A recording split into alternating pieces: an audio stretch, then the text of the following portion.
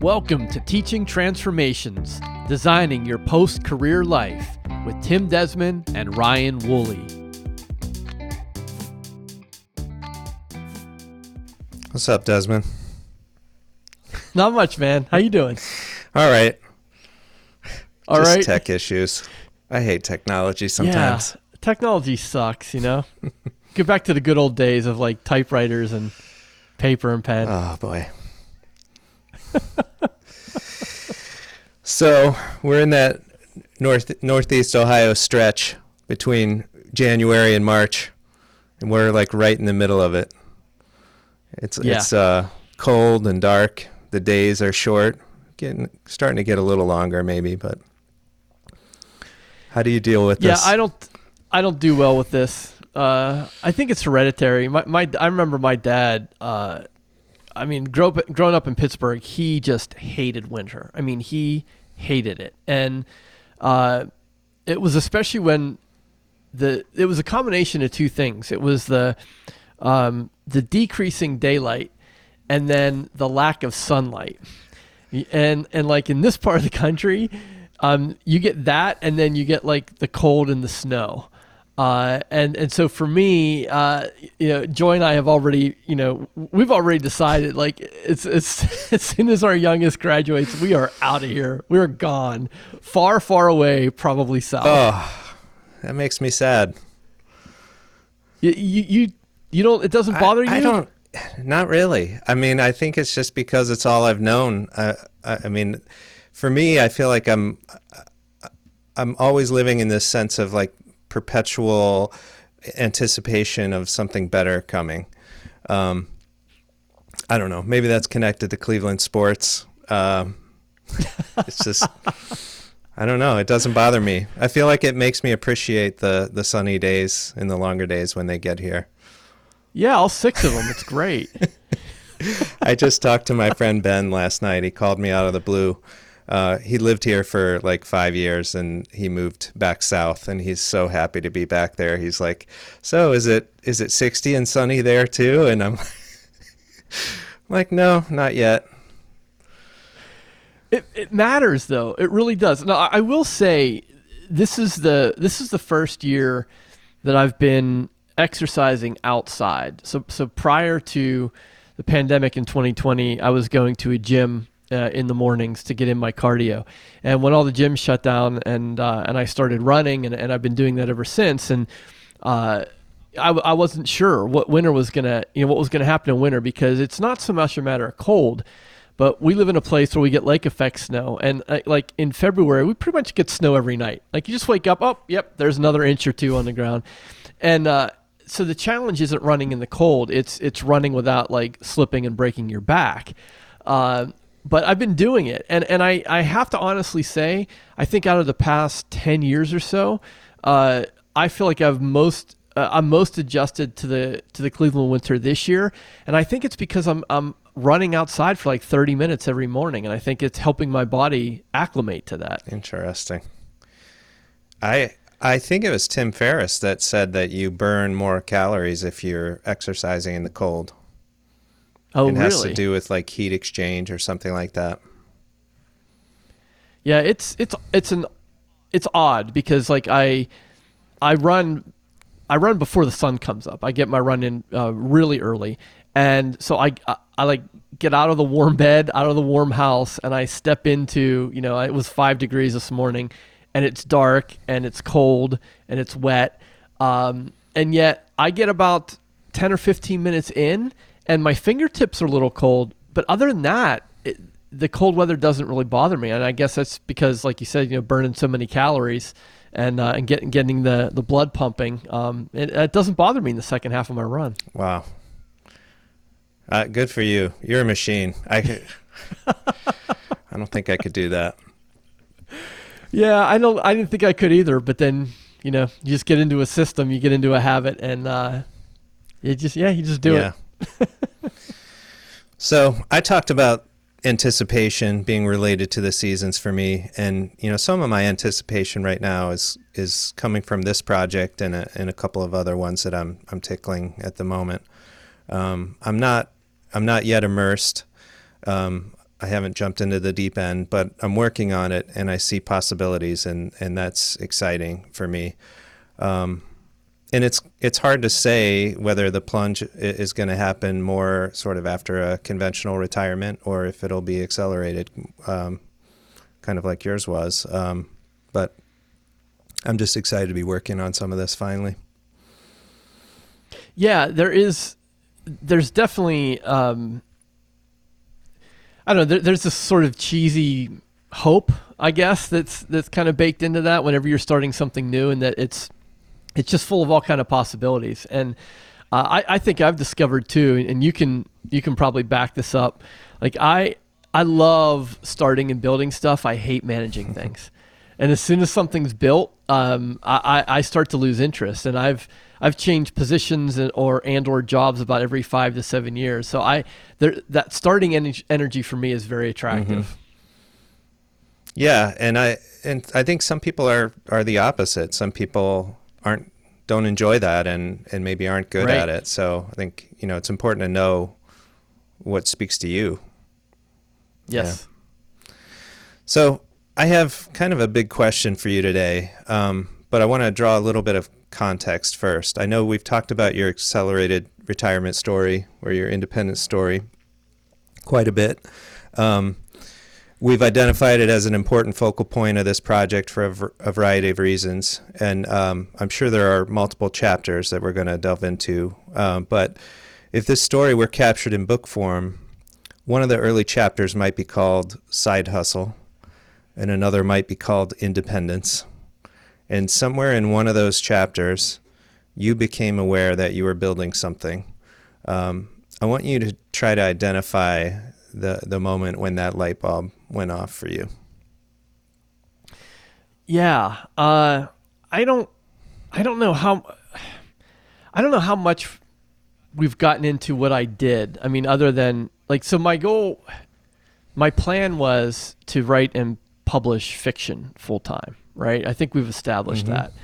And I think in one of those, as life does, that's not exactly what happened. And that's okay.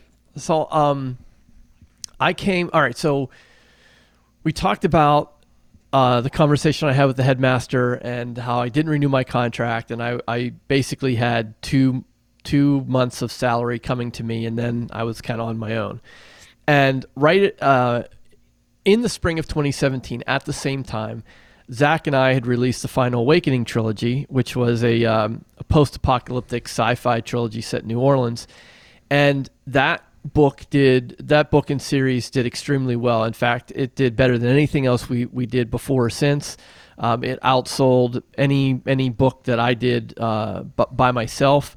And just to kind of give folks some idea, I mean, at one point we were probably splitting $7,000 to $8,000 a month just from that series. So it wasn't exactly like matching my salary, but it was going in the right direction. And I had this feeling in the summer of 2017 that like, all right, this is gonna work. Like this is what I was thinking about. And but when that sales tail kind of dipped, and as they do, like when you publish books on Amazon, you have they call it the 30-day cliff, where you get most of your sales in the first 30 days, and then they kind of tail off. And that's just a natural thing for anything that you're selling.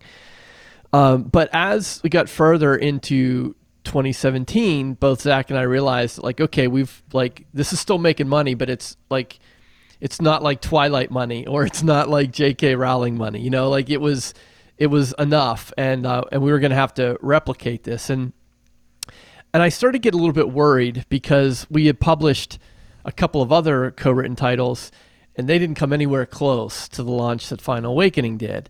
And this was my harsh introduction to the 80-20 rule, the Pareto principle.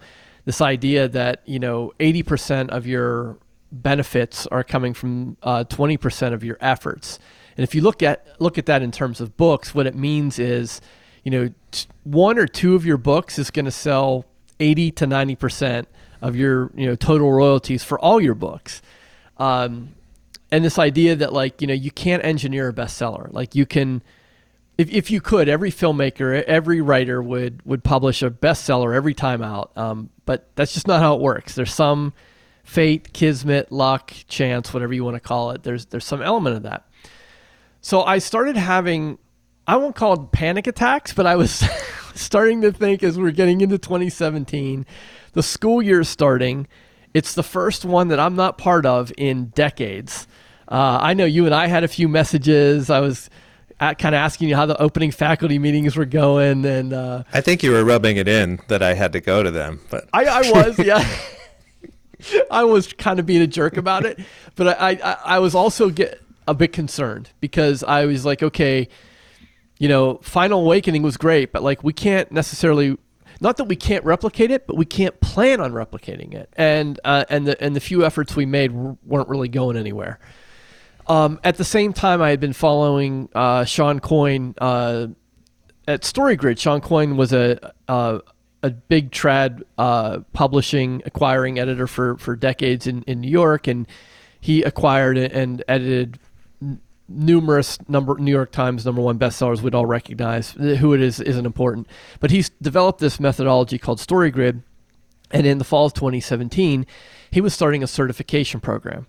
And what that meant was you go down, they were holding this in Nashville, so you go down to Nashville for 5 days of intensive training, and you walk out of there with a StoryGrid certification. Not that meant anything at the time, but what it meant was I felt like I was upping my game as a novelist. So I primarily went because I wanted to write better stories, and I wanted to sell more, and I thought, well, if the stories are better, they're going to sell more, so therefore the StoryGrid certification made sense. And then also, it would give me an easier on-ramp to getting clients. So if I wanted to edit other work or do book coaching or author services, having the stamp of Sean Coyne's approval would really mean a lot in the industry. And this was, you had to apply for it. There were only 19 of us in that first group. They've since certified other cohorts, but there were only 19. So you figure you're one of 19 people in the world that have this certification for whatever it's worth. And again, a terrible decision. I didn't have the money. I think it was $6,000 for the training, and then it was travel expenses. So, $7,000. And here I am, like cashing my last school paycheck. And I was like, I kind of felt like I had to do it. And I talked to my wife about it, and she was like, well, if that's what you think you need to do, then go ahead and do it. And what I didn't really tell her at the time, although I think she probably assumed it, was that I put that on the credit card. And it was a gamble that I knew would pay off. I didn't know when. I knew it would pay off, but in the short term, it was not something I was proud of but I had to do it. Like I just felt like I had to do it. And so I go through, I'm in that training. It's intense, man. I mean, we would start at 8 a.m. We were going all day. We were analyzing movies and short stories at night. It was wonderful. It was everything I thought it would be. And I realized when I was there that I was, out of the 19, there were only maybe one or two other people who were also writing novels. Most of the people who attended were professional editors or wanted to be professional editors, and they were there to learn how to edit and how to get clients and that sort of thing. So when I came back from that, I kind of realized that I was sitting at this nexus of a skill stack that just not many people had. I had a StoryGrid certification. I had a best-selling book on Amazon, and at that time I had published dozens of novels, written and published dozens of my own novels. And there just weren't many people in the world who had that combination. There are many more now, but even 4 years ago there weren't a lot. And so that was when the light bulb went off, and I thought, okay, I can continue to write books.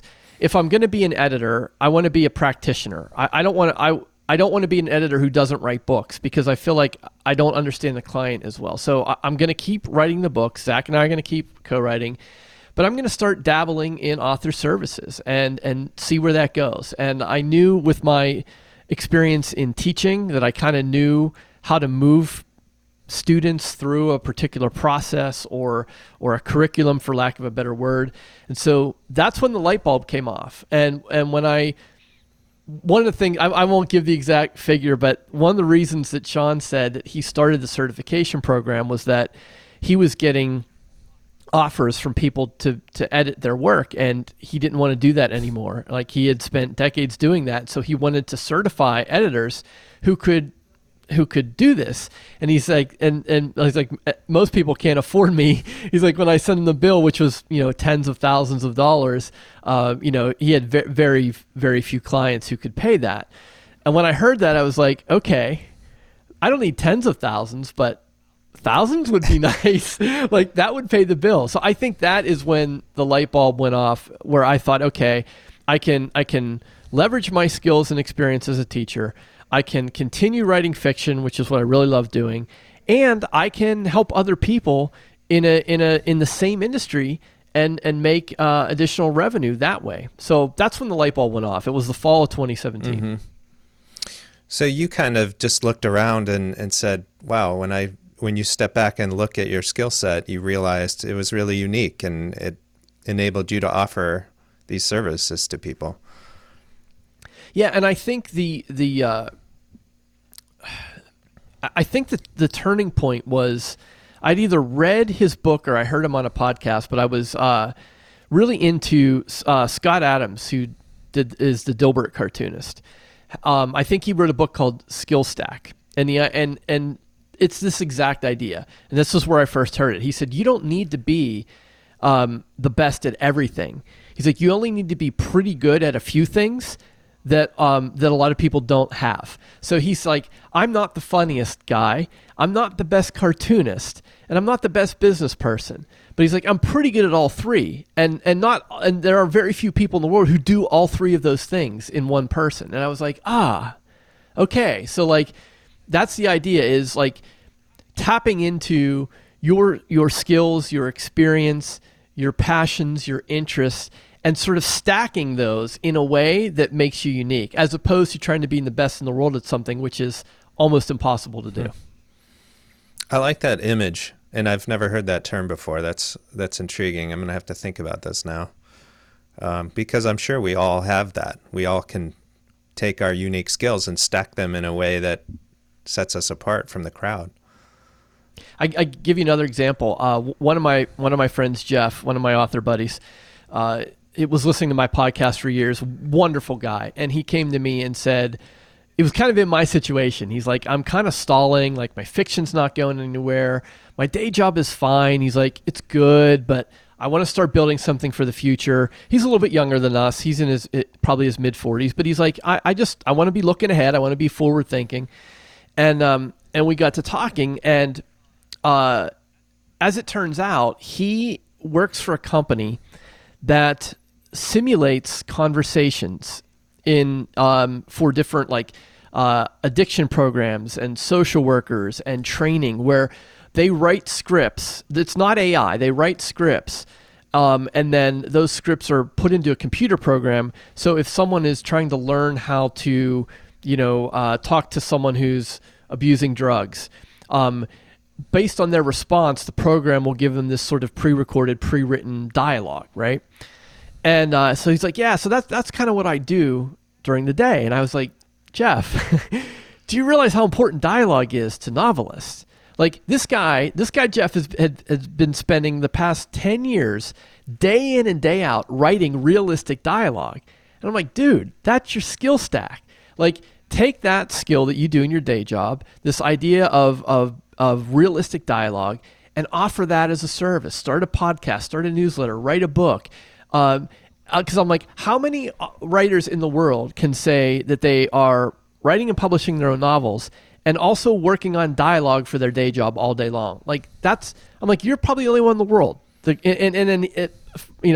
it turns out, there are only a handful of companies in the world that do this, and he basically knows all the companies and all the people. So he literally is the only person in the world that has this particular skill stack. Yeah.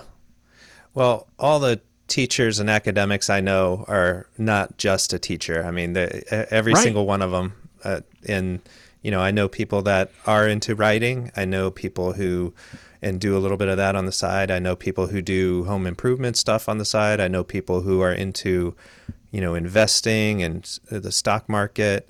And they happen to do these things alongside of just being a teacher. And, those two things can be stacked over top of one another.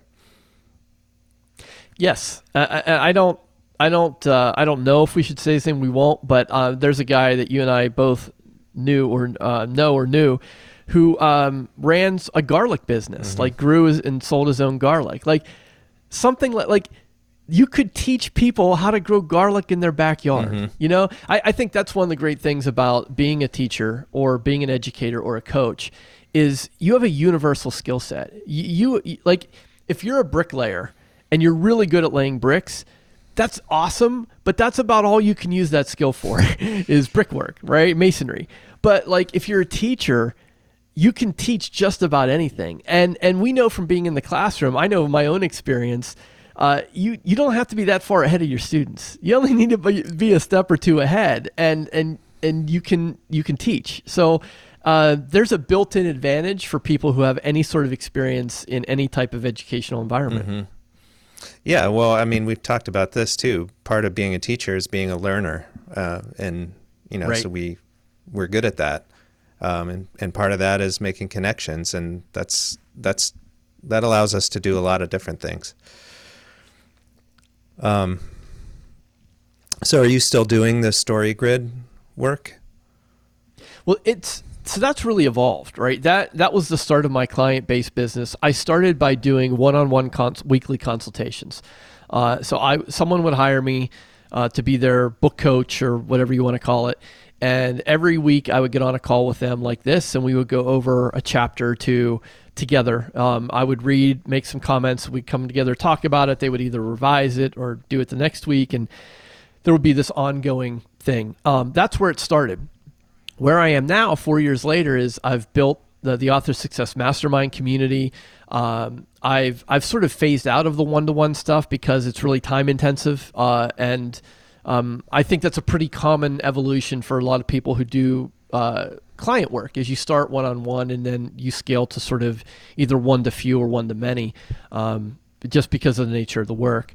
But I do some manuscript diagnostics and reviews. I've phased things in and out, but essentially I've grown that to become one of my really strong revenue streams, and it's continuing to grow and change and evolve, and the mastermind group is part of that. So I'm not doing exactly what I did in 2017, and I'm not necessarily doing StoryGrid certification work. I think that's more name recognition for me now. I'm not really as plugged into that community as I was 4 years ago, which is that's no judgment on them. It's just, we talked about one of our other episodes about sort of outgrowing communities or moving in different directions, and I've just sort of personally gone in a different direction from them, but I still have that credential, and that still means something to people in this industry. So, yeah, it's really grown and evolved, and it's sort of kind of influenced all the decisions I've made since. Mm-hmm. Well, and it sounds like your community is a way of leveraging your time differently. I mean, it would be hard to keep up with. You would just have appointments all day long if you just kept building on the one-to-one model. And there are people who do that, and people who enjoy that. So like I know my own personality enough to know that I've got 1 or 2, maybe 3 calls a day in me before I'm toast. But there are other people like my sister-in-law who's a therapist. It's all she does all day. It's just one client after another. She really enjoys that, and that's all she does. And I think if you enjoy that, you don't necessarily need to evolve out of it. You don't even need to scale it. You just raise your rates, because because you can't add more hours. Like there's only so many clients you can work with. But as you raise your rates, you get higher quality clients or clients who are a better match for you, and you tend to make more money. So you don't have to transition out of one-to-one, but I knew the way I'm wired, I kind of had to. I knew I couldn't sustain that. So we've talked about, different paces working for different people. For you, you had to go the crazy route and jump into the deep end in 2017, and some people, might be intrigued by that and might be inspired by that story and want to try to do the same. Other people might take a more conservative approach. We know some people out there are just starting to think about what they're going to do after their conventional retirement. But I think regardless of pace, there's some patterns. There are some lessons that people like you have learned that are useful for all of us to learn about and talk about. And I mentioned in an earlier episode that one of the benefits of your story is we get to see somebody going through some predictable stages before the rest of us get there, right? So keeping that in mind, I mean, you've worked your way through this without a playbook. I'm guessing early on you didn't know what your biggest challenges would be or what your most powerful levers would be. Knowing what you know now, what would you recommend to people who are at the beginning of a similar journey? What are priorities 1, 2, and 3? Yeah, it's a great question because I think it's what everyone wants to know. Like, okay, what do I do now? Tell me what to do now. I'm always very careful about giving advice, and maybe this is semantics, because I like to share my experience as opposed to giving advice, because just because it worked for me doesn't mean it's going to work for you. But if you can learn from my experience, then you're going to find the path that suits you. So again, maybe it's semantics, but I'll couch it that way. I would say the first thing you need to do right now, one of the things that I did is I identified the people who are where I wanted to be. So these names won't mean much to people outside of the publishing and internet marketing world, but I was studying, Joanna Penn, and I became friends with her, and Chris Brogan, and Jim Kukral, and Brian Clark, and Matt Stone, and Sean Coyne, and there are a number of people who I studied. I paid attention. What are they doing? How are they doing it? Because there's a difference between buying an online course from someone who's going to tell you how to start a successful business versus studying someone who has launched a successful business. And so I studied these people. I became friends with many of them or clients of them. I took notes. I deconstructed.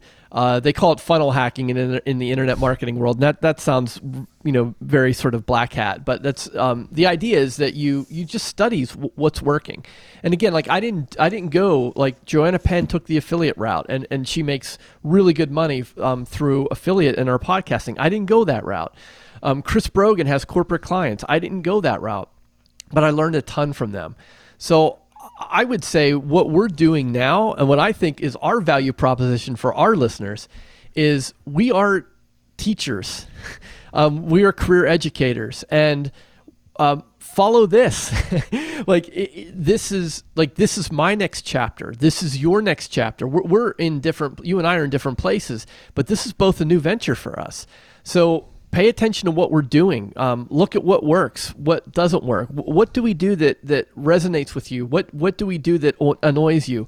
Like, take notes, pay attention to that. I think that's the most important thing is identifying that person in the position where you want to be, and then studying what they're doing. Mm-hmm. Yeah, that's good advice. And I have seen you do so much of that. Gosh, just the list of names you just rattled off, like all these people, I just studied them. It seems simple. I'm also, I heard in there you had to sort of decide what parts of their story you wanted to make your own, right? Like you were like, I didn't want to do this the way that this guy did. And so I think part of it is also knowing who you are, right? I mean, and having clarity about that. Yes, absolutely. Again, I'm generalizing here, but if you are a teacher or a coach, you probably like working directly with other people.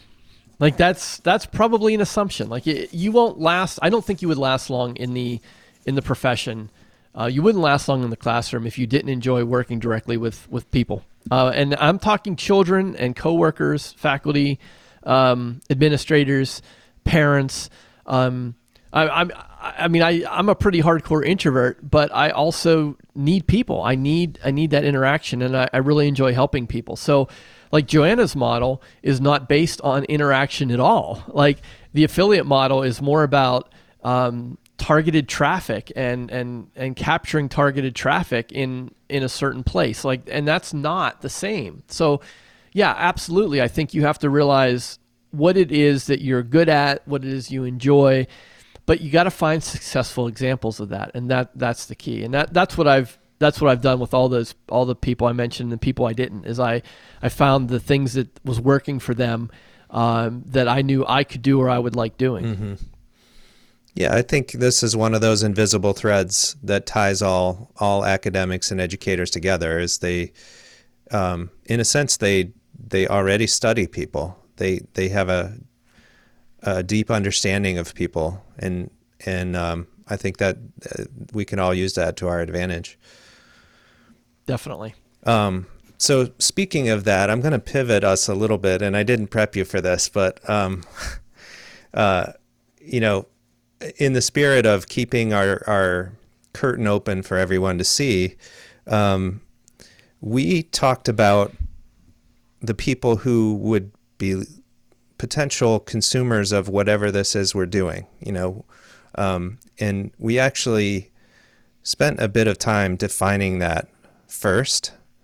And I just thought it'd be useful to open the door a little bit and talk about that, because I think it's a sort of a newer way of thinking about starting something, is start by identify your audience, right? So that this ties to that knowing people piece, but I just wondered if we could just kind of pull the curtain back a little bit on some of that and talk about that as a trend. I'm somewhat ashamed to admit that it's taking me this long to get that. When I say this long, I mean on the verge of turning 50 and realizing that all the success I've had since I've started this venture has been I won't call it accidental, but it hasn't been best practices. So the traditional entrepreneur, especially in the digital space, when you're talking about services as opposed to products, it was always that, well, you come up with the idea and then you build the idea and then you find the audience, you find the customer for that idea. And I think that era is over. I think it worked. It did work for a certain amount of time. Like you look at the rise of Silicon Valley in the 2000s and the tech bro culture that's come out of that, the companies looking for the big IPOs or exit strategies. Like, I'm not saying that didn't work, but I think we're on the cusp of something new. And I think the pandemic probably accelerated that. And I want to give total props to Brian Clark for this. He's the one preaching this right now. And I don't know how many people are paying attention. and the reason why it's not super sexy is because it's not a hack. It's not something you can get seed money and just create. The idea is that you've got to find that audience first, because you don't necessarily know what they want. And when I came to you with this idea, I said, my bias is I just want to build something. I don't care what, I'm going to build it and then we'll go find people for it. And when I look back over specifically the past 10 years, I've built so many things that nobody wanted. I thought they were great ideas. Maybe I even had friends tell me they were great ideas, and then I couldn't sell it. And not because I'm not a good salesperson, it's just because it wasn't what people were looking for. And I think I finally, after having it drilled home in Brian Clark's course that I took, I'm accepting the fact that at this time, probably for the next 5 to 10 to 15 years, you're going to have to start with an audience, not an idea. And that's really hard for creative people, because we've got all these great ideas and we just know they're excellent. And if we just build them, like Kevin Costner, they will come. And that's not true. It doesn't work that way. So you and I have spent, and I think maybe we could probably do whole episode on our sort of customer archetype, and talk about who that person is and why we went that way. But spent a lot of time talking to people, writing, passing ideas back and forth, and trying to define who represents the audience that we want to build. And we committed right now, and I warned you, I would try pulling us off the rails on this. We committed to doing this podcast and then a free newsletter, and not build anything until we had enough people in our audience, on our newsletter, on our list, that we could ask them what they wanted or ask them what they needed. And until that point, I'm not allowed to build anything. No courses, no books, nothing. Like you and I, behind the scenes, we have some ideas about where this could go, and I think we'll probably go there. But we have to go there because our audience is telling us they want it, not because we think it's a good idea. Yeah. It's a really different way of thinking about it. I'm still adjusting to it, to be honest. But it's kind of like a start with who. I think I would categorize it that way. And it's reminding me of, Simon Sinek's book, Start With Why. And, that's pretty compelling too, but it's really it's approaching something from a very different angle. And I think you're right. I think it is really connected to a lot of trends that are just coming together in the world right now. It's the way things are organized. And I think entrepreneurship, startups, it has to evolve. The whole concept and the way you approach things has to evolve, just like anything else in the world. You have to pay attention to what's happening and adjust your strategy based on what you see. Yeah, I mean, you can make a living, you can make a decent living with an audience of 50 people. I think, like, when we say audience, a lot of times people imagine, 100,000 Twitter followers or, 40,000 likes on Instagram. Like, no, like, if you get really specific with an audience and they have a problem and you have a solution for it, it doesn't take many people. It's hard. It's hard for me to mention specific numbers because there's so many variables, and I don't want to give people a false idea around things. But for us, like for what we're doing here, I think 100. Like once we get 100 people who have gone to our website, once it's there and they have opted in and they want to hear from us. And they said, yes, here's my email address. Please contact me. When we have 100 people, I think then we can ask them what they want. And then I'm going to feel confident in starting to build stuff. But that's 100, not like 10,000, not 100,000. Like I think if you have 100 people who are the exact type of person, and this is not random people. I'm not talking about friends and relatives and siblings and that sort of thing. I mean, I'm talking about 100 people who we've targeted this type of person. We get 100 people, we're going to know what they want. Mm-hmm. Yeah, and having that audience is useful in a lot of ways. And it's not necessarily, we're not necessarily looking for audience members to send us checks, right? I mean, I know we've talked about paid communities, but having an audience isn't necessarily about a monetary exchange with those people. I know that, I told you about those two guys, the Mythical Morning Show. It's completely open and free, and nobody's sending those guys checks, but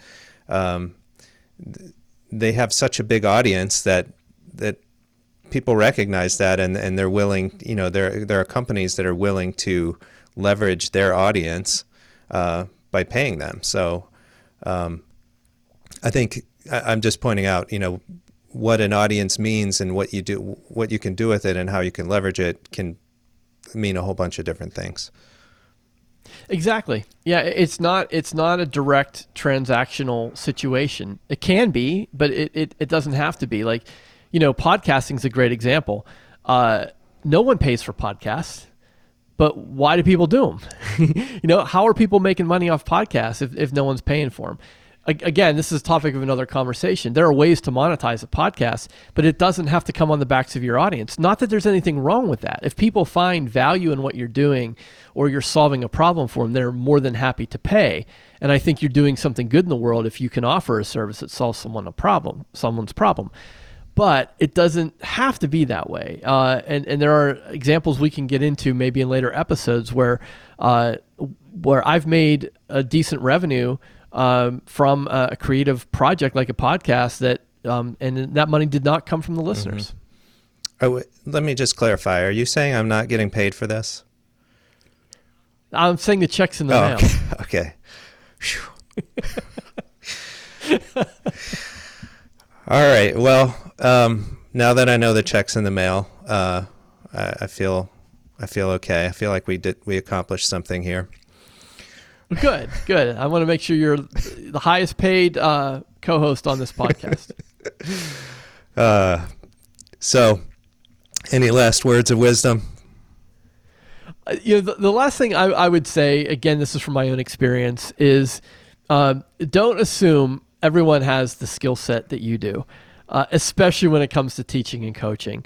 I mean, you're still working for a school. Good teachers are hard to find. Even bad teachers are hard to find. If you can teach, or you have some experience teaching or coaching or leading in some way, you probably take that for granted. You probably think everyone can do that. And everyone can't do that. And I'm not going to call anyone out specifically, but college professors can tend to be some of the worst teachers because they're not hired to teach. They're hired for their expertise and they're hired to publish. So I'm not saying college professors can't be good teachers or that they're not. But my point is, if you have some experience in teaching or coaching or leading people, don't assume the average person on the street does. You have a very valuable skill set, and you take it for granted because you probably do it every day. Thanks for listening. Go to teachingtransformations.com and get instant access to Transformations, the free weekly email with the best personally curated resources to help those in their late 40s or 50s to design a post-career life.